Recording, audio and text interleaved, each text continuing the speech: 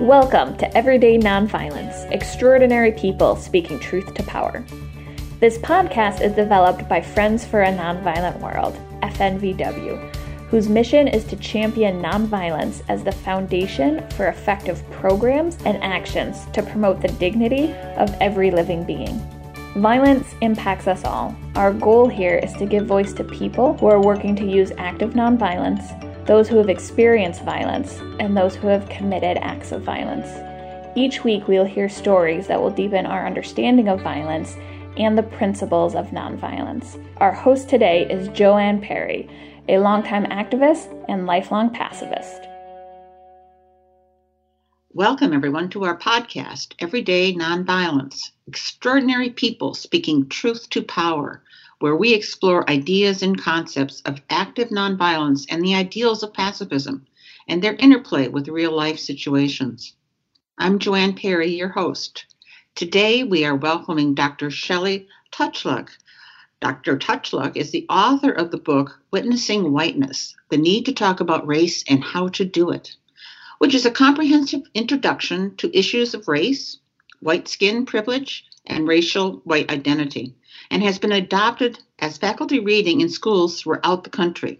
While still involved in this important work of anti-racism, she comes to us today to discuss current efforts in confronting and decommissioning white supremacist groups, especially with regard to their recruitment and expansion into the mainstream.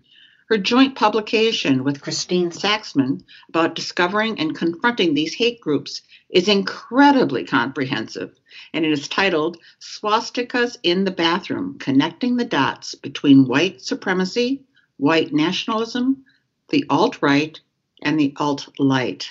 Welcome to our podcast, Shelley. We are delighted to have you, and thank you for taking time from your busy, busy life to be with us today. Well, thank you for having me. This is my first opportunity to speak publicly on these issues, and I'm really looking forward to sharing what I've been learning. This is wonderful. Maybe you could tell us a little bit about yourself? I am a professor of education who works at Mount St. Mary's University in Los Angeles. I predominantly work teaching teachers who are getting their credentials. All of the anti-racism work I do is purely based on my passion for these issues and wanting to be a whole human being in this society that just rains racism on us all the time. And it just takes active effort to make sure that we're consistently working against those influences. Well, I was going to ask you what led you to this work, but I can see that your passion for fairness is probably right up there at the top. Is that true? Yeah, I think that there's more to it than that, though. It really started when I was becoming a teacher. I had been sort of trained by my parents into a sense of being egalitarian, but that took the form of colorblindness. And it really wasn't until I got to my mid-20s and was volunteering and then subsequently working at a public elementary school in Inglewood, California. That was the first time when somebody said, it's great that you believe racism is wrong, but you're actually showing up as a white person with a lot of assumptions and ways of being that mean you really need to look at yourself and be part of an anti-racist collective that seeks to, make this more conscious that it's not just other people who have a race, but actually you as well. And that is what began a much more detailed search into what race meant for my life personally. And I haven't really looked back since then. That woke you up. What caused you to actually find pathways to wake other people up to this idea that racism is across the board and there are things that we can actually do and speak of and recognize? What moved you out of your own shell into the greater world? I think it was the fact that this occurred for me in the late 90s when there wasn't a lot of publication material that was helping me to understand how to be a different kind of white person. Just wasn't really the conversation at the time. I didn't understand what a white affinity group was. I didn't understand what it meant to attempt to be in allyship or in solidarity with people of color in any real meaningful way. And so the process I went through was really isolated and emotionally challenging. And I think I stayed in a position of guilt or shame for far too long, concentrating only on myself for far too long. So by the time I was able to really hear what was being asked of me by the people of color around me, that book that you named, Witnessing Whiteness, came out of me doing a dissertation process to help me understand what it meant to be a white person, what that meant for how I could responsibly react to that reality in my life. And so the book intends to help other people enter that journey in a healthy, whole kind of way, and hopefully bypass a lot of the emotional wrangling that I did that I think just wasted time, wasted effort, and caused me not to be able to be as productive a member of anti-racist efforts that I wanted to be. That is an incredible journey, and I have so many questions I want to ask there, but we're not going to do that today. Today's focus is going to be on the research you've done about the current white nationalist groups in the U.S., tactics used for recruitment, and what the average person can do to help prevent the spread of white supremacy into the mainstream of our culture. And I'm so glad you're doing this. It's important work. And one of the things on your document, Swastikas in the Bathroom, I was fascinated by the fact that nobody really is connecting the dots. And you do a beautiful job of linking one group to another, to their ideals, to recruitment. And I'm going to encourage everybody who is listening to this podcast to look up Swastikas in the Bathroom. All you have to do is Google it to get to this really amazing comprehensive document. So, when did you begin researching these groups? Let me be honest and say I feel like I'm just a neophyte learning about this myself. And I'm encouraging those who are listening to basically do the same thing. I'm not a researcher of these things, and I don't have any particular organizations that are interrupting their efforts. But I think that what it's going to take is a lot of individuals just like me and just like you to start learning ourselves what's happening so that we can warn the people around us, to protect the people that we love, to not go in that direction, which by extension then protects society. But what really got me focusing this way was Christine, the co-author of that document. She really inspired it. We had worked together for years doing workshops, and we were preparing to go to a conference called the White Privilege Conference, where we work with a lot of white people on anti-racism. And she said to me, I don't see anybody treating this issue. And she had been collecting articles and resources and said, would you like to take a shot at starting to uplift this information for people?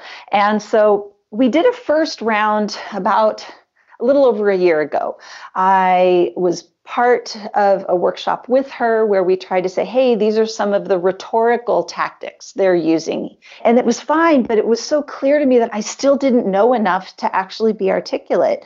And so when last fall we reconsidered, should we keep going on with this? I thought, well, only if we do something bigger than just one conference. And boy, do I have a lot to learn. And so starting in about December, moving through this last March 2019, I just entered headlong into watching documentaries, reading books, listening to audio podcasts like this one, and reading other news-related articles. There's a lot of reporting that's going on about this. Every time I would go through one or two or three resources that seemed to fit into a category, I would try to put it together in a way that now this document you mentioned, Swastikas in the Bathroom, it's about maybe 19 pages worth of text with live links to the original resources or references to those original resources.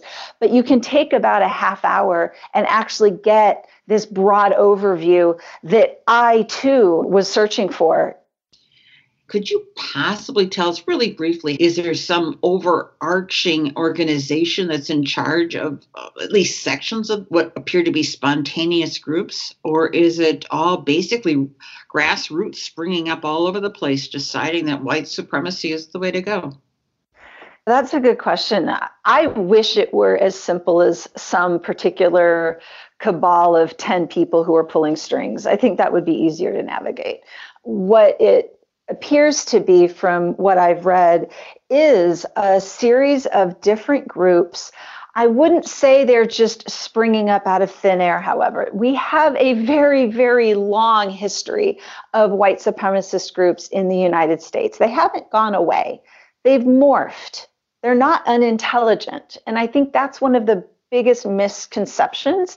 What we have right now are a set of individuals who have an ideology of white supremacy. And there are multiple groups that live that ideology out in many different ways. And that's not the exact same thing as the groups who actually have the ideology of white nationalism. Eli Saslow's book speaks of Derek Black and his movement out of a hate group, talks about the difference between white supremacists and white nationalists. Most of us use that term interchangeably. And to be sure, there's a lot of linkages. I see a lot of this as very large Venn diagrams with a lot of overlap, but with important distinctions. For example, white supremacist is exactly what it sounds like, the ideology that white people are better than all others. White supremacists may or may not be driven by the idea that white people should live off by themselves in a white ethno state. White nationalists believe there should be a white nation, and we should be moving toward what they call race war, such that white people would then be separated out and people of color would be removed from some places so that this white ethno state could exist. Those people may or may not say that they think white people are better, just that they should be separate. It all is of a piece of deep racism, but they may or may not even see it that way. That's definitely like two large scopes of the extremist groups, particularly those who are working at the more violent edges of extremism. Even the term alt-right was a creation of some white supremacists in order to try to make their ideology more palatable within the mainstream. And unfortunately, it's working quite well. Alt-right is usually some combination, often, of white supremacist thinking, often has some white nationalist thinking mixed in there. And that's to be understood as a bit different than people who are, and I had not heard this term before, the light right. There's an entire segment that is not speaking of race specifically. In fact, they push back strongly at the idea that racism is even part of their thinking. However, it's extremely anti-feminist. It's anti-egalitarian. It's very much of the ilk of what do you hate and let me stoke that fear and that fire. And a lot of this ends up working as a slippery slope or a conveyor belt or gateway drug pulling people into further ideology. And that starts to get us into more of the tactics. That's what's going on. So I'll stop there. Could you tell us a little about Derek that you mentioned in the book? Derek Black is a young man who was actually raised within the white nationalist movement, and he has left that movement. He's the subject of the book Rising Out of Hatred, The Awakening of a Former White Nationalist by Eli Saslow. Okay, thank you. What motivates people who want other people to become white supremacists or become white nationalists? And I understand the recruitment piece, but these leaders came from somewhere. Do you have any idea what motivates people to go there? There's one book that really struck me. It had some really profound insight in it. And the book is called Healing from Hate: How Young Men Get Into and Out of Violent Extremism. It's by an author, Michael Kimmel. And what I learned from that book was that many of the individuals who both get pulled into these groups and then become leaders within those groups start off having experienced a lot of trauma themselves. And so in terms of the recruitment of traumatized people or people who feel victimized, these are often people who are looking to feel strong, looking to feel part of a community that is respecting them. And unfortunately, that is coming out of having felt victimized previously. So The most extreme violent groups may be targeting people who have had very extreme trauma happen to them. So we are talking about troubled and uncared for individuals oftentimes. It's not that far of a stretch to see the tactics pulling in people who feel that they're just psychologically that they are not being respected. It may not come out of a deep acute trauma, but it may come out of them growing up in a time period where they don't know how to make sense of what it means to be who they are. You mentioned, as you were speaking, the changing the language. You called the alt-light, etc. Are there other ways that you can make note of where the language has changed so that it becomes more acceptable and it's maybe an easier inroad into racism over the long haul? Yeah, the changing of language is part of a broader strategy that many of the groups are currently using. It may be useful to think of two different sorts of groups out there, two different trajectories that people take into these movements. And I'm picking up on some themes that are talked about in a different book called Everything You Love Will Burn by Vegas Tenold. This is a reporter who went and infiltrated and basically spent 2 years working with white supremacists and white nationalists to learn about them. And one of the things that he talked about is characterizing these different groups as either the boots or the suits. The boots are, as you might imagine, sort of the boots on the ground, the folks who are extremist, violent type folks who are pulling people into physical collective groups, doing fight club type activities. Some of the groups would burn crosses, others like the Rise Above movement called RAM. Some of the language they might use is about taking back Western chauvinism, masculinity. It's about trying to have pride in one's cultural roots and protecting their women from an onslaught of people of color, men of color specifically.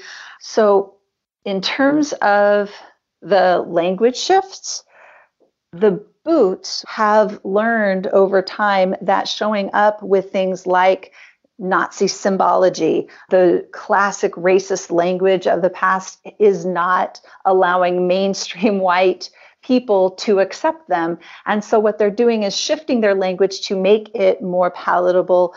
And then the suits, which are the more online pseudo-intellectual groups, are trying to take science to create arguments about the value of white supremacist notions, et cetera, et cetera. And some of the language they use is about becoming an identitarian or becoming a race realist. These are some key trigger words that people should understand are really meant to deflect the underlying ideology they have, which is white nationalist or white supremacist. But they're trying to say that we're just focusing on Western culture. We're just trying to uplift our identity as European Americans. Language such as, if people can be proud of being Black, why can't we be proud of being white? All of these sorts of tricks of tactics essentially ignore the history of racism, which is where Black pride as a mandate for self-protection comes from. What did it feel like to recognize that coded language that is working basically toward the middle, the mainstream, so to speak? What did it do to you? When I read Derek Black's statement in the book Rising Out of Hatred that their groups were specifically targeting people who say, I'm not racist, but it started keeping me up at night.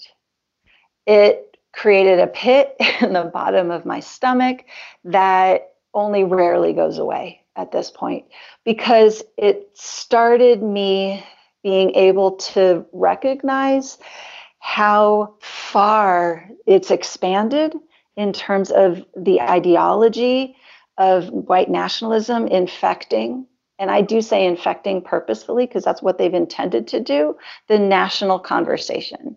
There are so many people who are adopting the platform of white nationalists without even recognizing that that's where it's ultimately coming from. One would hope that if they did recognize it, they wouldn't do it. But I'm going to keep hoping it. Let's talk a little bit about recruitment then. And I was wondering if you could speak about the vulnerable groups and the outside of the language, how they pull in new members. Right now, the largest effort, I would say, the one that definitely is keeping me up at night, is the recruitment effort that's happening online. There are a number of ways that online recruitment happens. One that's extremely targeted and is a bit more of a one-to-one relationship is in online gaming. There are many individuals who are on the online chat features of online games that are making relationships with the target audience are white 14 to 21-year-olds who are on these games such as Fortnite, etc. And they don't start out by talking racist language. They have an attitude of bit by bit pulling people into having a sense of belonging, having a sense of community with each other, trying to see what their fears or hatreds already are, and then building on those, resonating with those until they feel that they've got somebody hooked into their relationship. And then over time, they will start to reveal the more racist elements of their ideologies. Other online community groups are targeting young people who have experienced anxiety, depression, who have been very disengaged with society and are looking for a way to feel empowered, to feel heroic. And so as that conveyor belt moves along, they are trying to offer young white men an opportunity to feel that they are in some way preserving white masculinity, preserving and fighting for white families, et cetera, et cetera. And so while this is not the way they start the conversation, this is where it ultimately goes. They see themselves as mavericks or somehow now important. Definitely. And what's very different than what was true in decades past is that the rhetoric and the continuing onslaught of messaging is only a few clicks away. And especially with the online tools these days and the various chat rooms and the various ways that young people are navigating online spaces, they can get into some very ugly territory very, very quickly. And when we look at the mass casualty shootings that have occurred via white terrorists, which is about 2/3 of the terrorist events that have occurred within the United States in the last number of years, they've been from these alt-right, far-right extremist groups. One of them in Santa Barbara just a few years ago was one of these individuals who had moved into this anti-feminist space. There's 3 different sorts of groups to pay attention to on this front. One of them includes people who would say they're part of a men's rights movement, and they may have some legitimate concerns. However, many of the people in there are also advocating some pretty nasty reactions to women. There's also a group called the incels, which means involuntary celibates. And these are the folks who basically blame women for their inability to form the kind of relationships that they would want to have. And then there are some men who their initial effort, maybe they're trying to learn how to pick up girls. And so there's this whole movement called pickup artists. The thing is, the men that they find in those spaces will fairly quickly move from the picking up of girls into the blaming of women for what's been not their success with women thus far. My 14-year-old grandson and I were talking about this today, and it was quite interesting. He just named pretty much every group you just said. The language becomes anti-feminist. Somehow it's easy to be anti-feminist, that women are taking all this stuff away from them that rightfully belongs to them. And there is a real sense that they're the ones being discriminated against, that the only ones being demanded of giving anything up are white men. One of the things that I'm personally concerned about, and this moves into a different sort of tactic, some of the more pseudo-intellectual groups, they wear khakis and polo shirts, and they arrive on college campuses, and they put out flyers with innocuous sounding but deeply troubling messages like, it's okay to be white, My first response when I heard that was, well, yes, of course it's okay to be white. But these groups are trying to take the confusion around that to say, oh, you are not being respected as a white person. They are using that language because they understand that it is in aggression against liberal activist groups who are trying to say we actually need to be looking at issues of whiteness and we need to be looking at issues of white supremacy. They've had hundreds of campus groups over the last few years crop up that are pushing these types of messages. It's really something to watch out for. I do think that we collectively need to get better at being able to name what victimization, what does that look like? And really understanding what the history of victimizing people of color has actually looked like. And the fact of the matter is most white people don't actually know the horrors that people of color have had to endure in this country. When we see an article that comes out and says that very recently, over 75% of Republicans believe that white people are discriminated against and that that's just as bad as what people of color are going through in this country. There's a lot that we need to understand in order to be able to push back against that idea. Thank you. I'd like to add one other thing about the tactics that are being used in relationship to, quote unquote, this battleground. And that is the language that's being used on the far right. They are using some very, very specific tactics to try and disrupt people who consider themselves liberal in order to get them to abandon online spaces. They will actually lie and deny who they are and what they're trying to do public facing so that they can start to pull people in bit by bit. They will also use rebranding. So there are some of these groups who, once their back channel chats are published for all to see, they will actually change the name of their organization so that it's harder to follow and harder to understand who they are. They also have the tendency to attempt in bad faith to get liberal people to engage with time-wasting conversations where there really isn't any honest effort to be in dialogue. So I would just encourage listeners to be thinking about, is this an honest dialogue that we can have? Can you have the kind of dialogue where it's not just tactical point to another point that has nothing to do with each other, but really grapple together with a particular idea with what we hope is that nonviolent, loving spirit, and to actually stop the dialogue when it stops being that, because it could be being used as a time waster. You mentioned that people using the term, I am not a racist, but, were being recruited, mostly people one would guess from the mainstream or people who are not committed to anti-racism or to racism. How does that particular phrase help identify somebody who is convertible to the cause? I think that as our country has become increasingly polarized, it has become apparent to many people who are on the liberal side of things that I'm not racist, but kind of sounds like, and yet you're going to say something you already think is pretty racist. And so what I think has happened is for many liberal people who are picking the side of egalitarianism and of justice and anti-bias, there has been a dismissiveness toward people who start out sentences like that.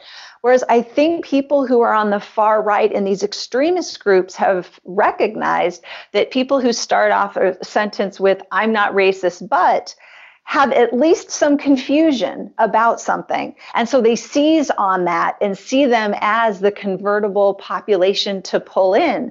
Whereas my big insight was, well, wait a minute, these are people who care enough to actually say, I'm not racist, but. So I think it would serve us well, particularly those of us who are white and engaged in relationships with others in our families and our communities who still start with those sentences, to seize that as an opportunity to help shape let's talk about the but part.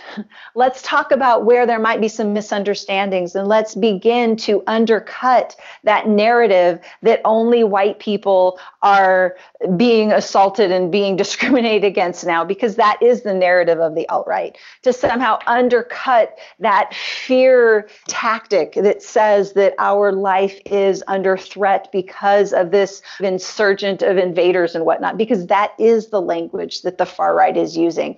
And we're going to need to really uplift the value of orientations toward not just nonviolence, but deep inclusion, and the value and the benefit that comes from having a community that's invested in that.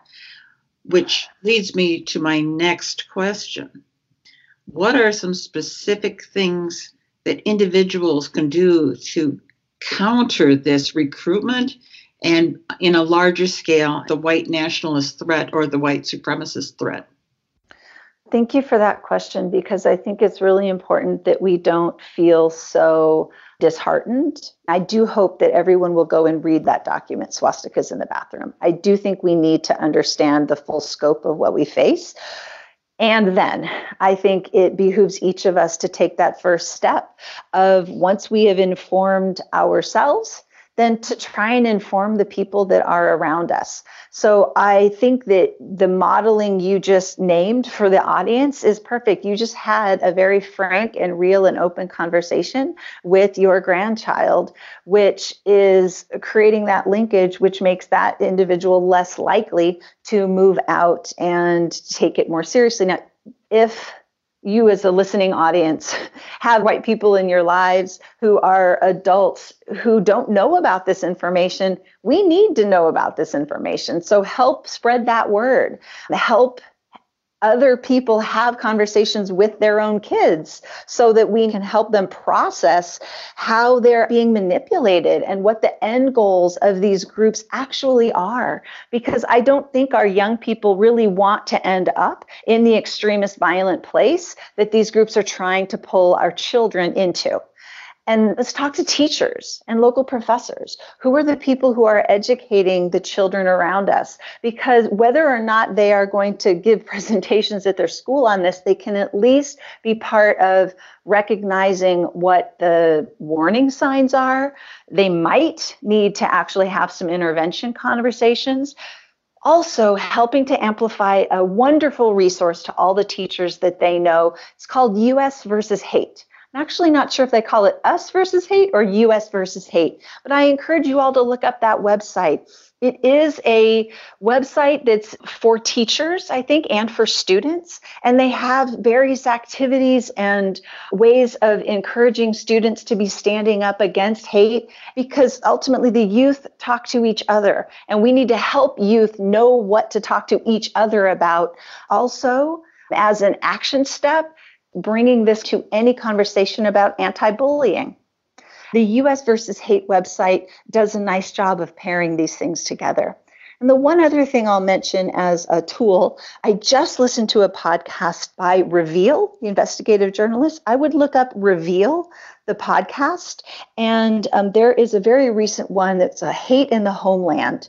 And it has a wonderful interview with someone who's very much part of nonviolent organizing strategies and speaks of these issues quite profoundly. There were 3 different segments, and 2 of the segments absolutely blew me away with new information that I had not yet come across, including how comics are being created in order to further this agenda. So there's a lot for us to pay attention to. And I am an educator, and I think education is really the key. If we can educate each other about this, we will be less prone and less susceptible to falling into it. And by us, I mean not only ourselves, but also the young people that are in our lives.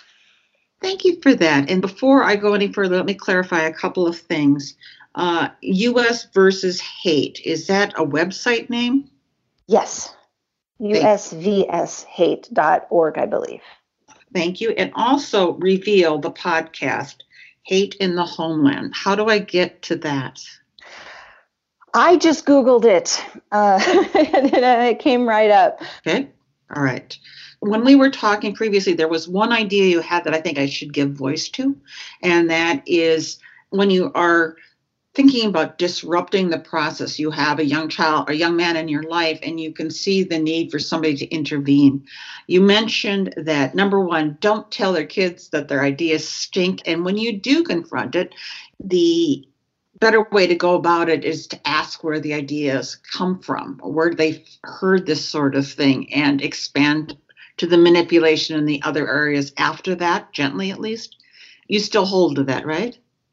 I do. There's been a lot of reporting of children, young people who are doing and saying really hurtful and hateful things that are getting captured online. And while the school does have the responsibility to make sure that students are accountable for their actions, a lot of the reporting indicates that school officials are focusing only and exclusively on the punishment angle.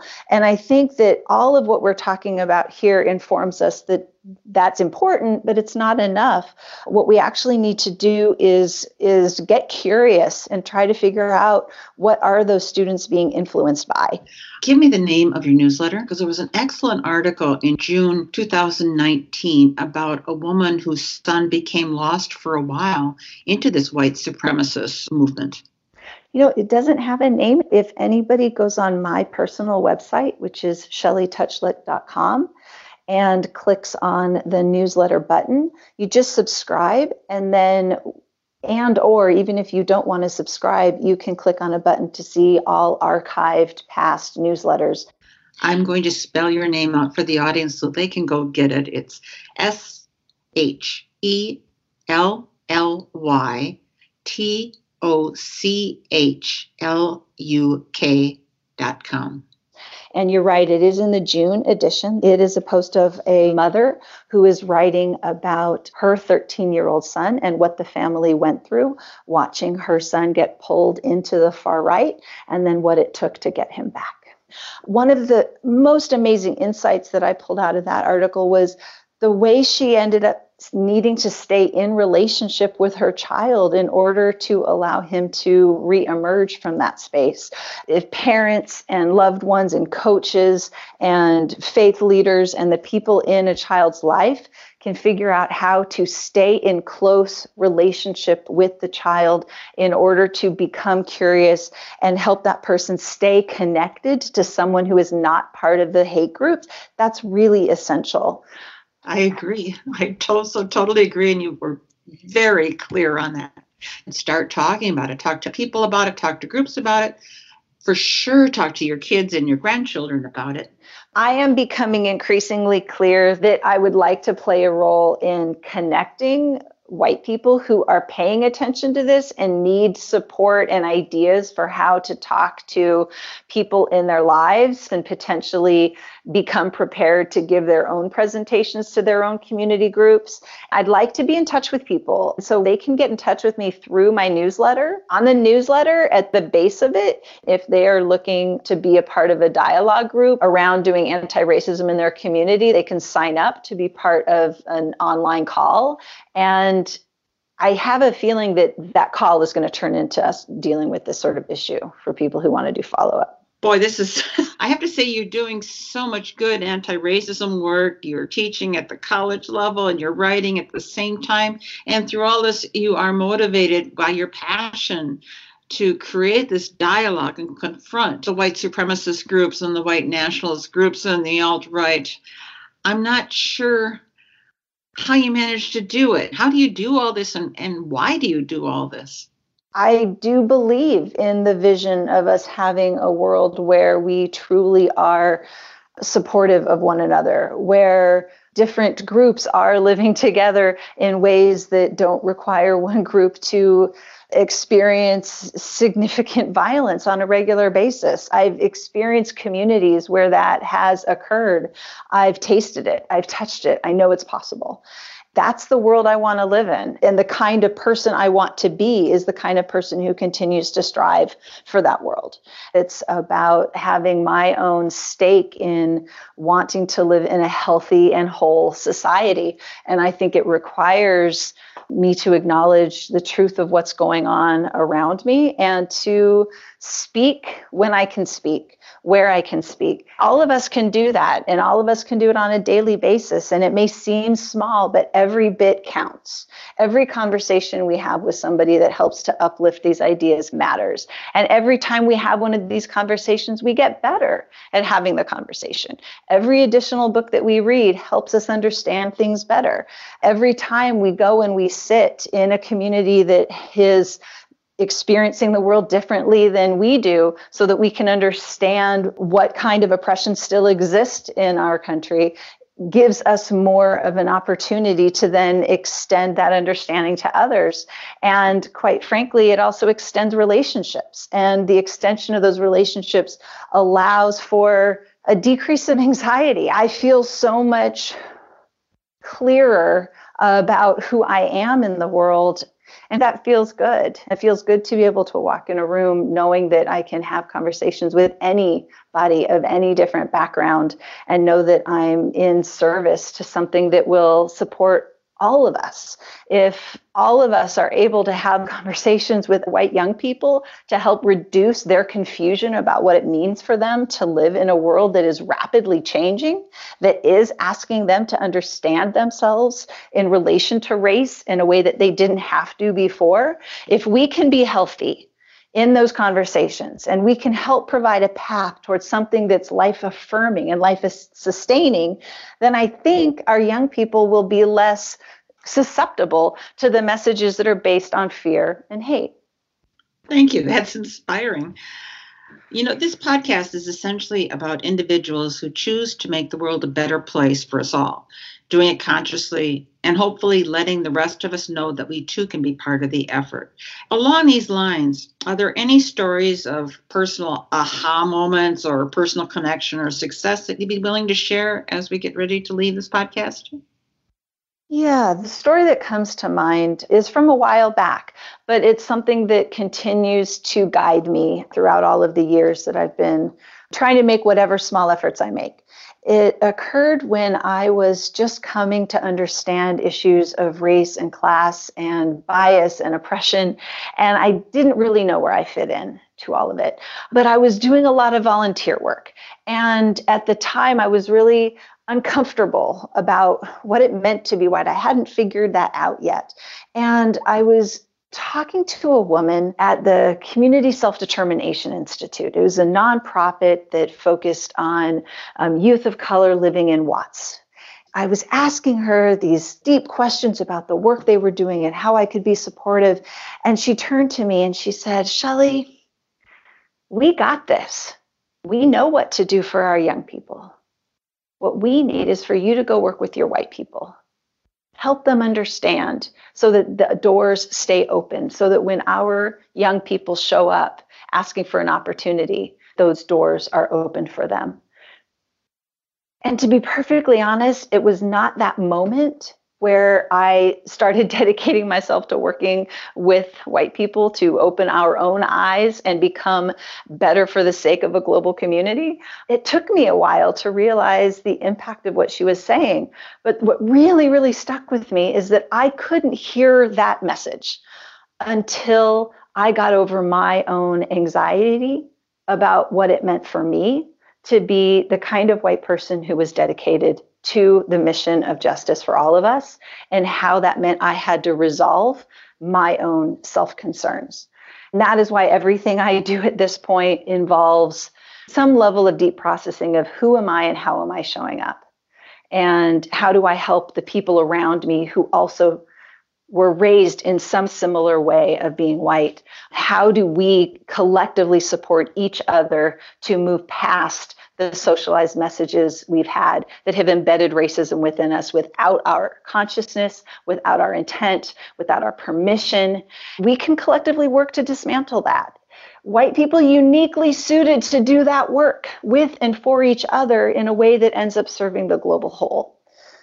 Thank you for that. Thank you very much for that. We have been interviewing Dr. Shelley Touchluck, co-author of the document Swastikas in the Bathroom and the author of the book Witnessing Whiteness. This is your host, Joanne Perry, and thank you for joining us at the Friends for Nonviolent World and the podcast Everyday Nonviolence, Extraordinary People Speaking Truth to Power.